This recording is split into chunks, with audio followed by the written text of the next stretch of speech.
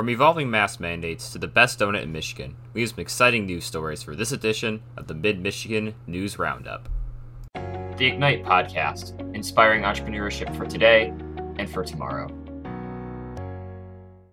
The Michigan Supreme Court ruled that the law giving Michigan Governor Gretchen Whitmer power to issue executive orders during this prolonged state of emergency violates the Michigan Constitution.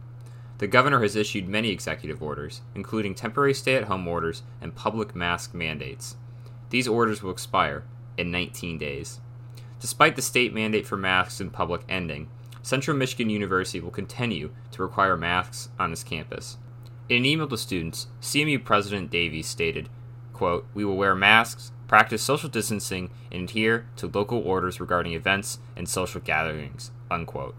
CMU's number of COVID-19 cases have been relatively low, and the university attributes this success to the current health policies, including the mask requirement. The Michigan news site MLive recently released the finalists for their Michigan's Best Donut Contest. The public could vote for their favorite local bakery with an online poll. Ignite Donuts is among the finalists and was voted the best donut in the northern Lower Peninsula. MLive judges will be visiting the regional winners to crown the best donut in Michigan. MLive stated that the results will be announced in late October. Lawmakers in the House of Representatives released a report suggesting that big tech companies like Amazon, Apple, Google, and Facebook are monopolies. The New York Times reports that the House Democrats have spent 15 months investigating these large companies. The report urges Congress to take action and restructure these large companies to reduce their monopoly power.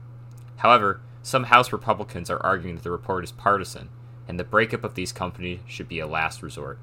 Any legislation on this issue will face significant partisan challenges before becoming a law. That's all for today on the Mid-Michigan News Roundup. If you like what you've heard, be sure to follow the Ignite podcast. All sources are in the description. Thanks so much for watching and listening.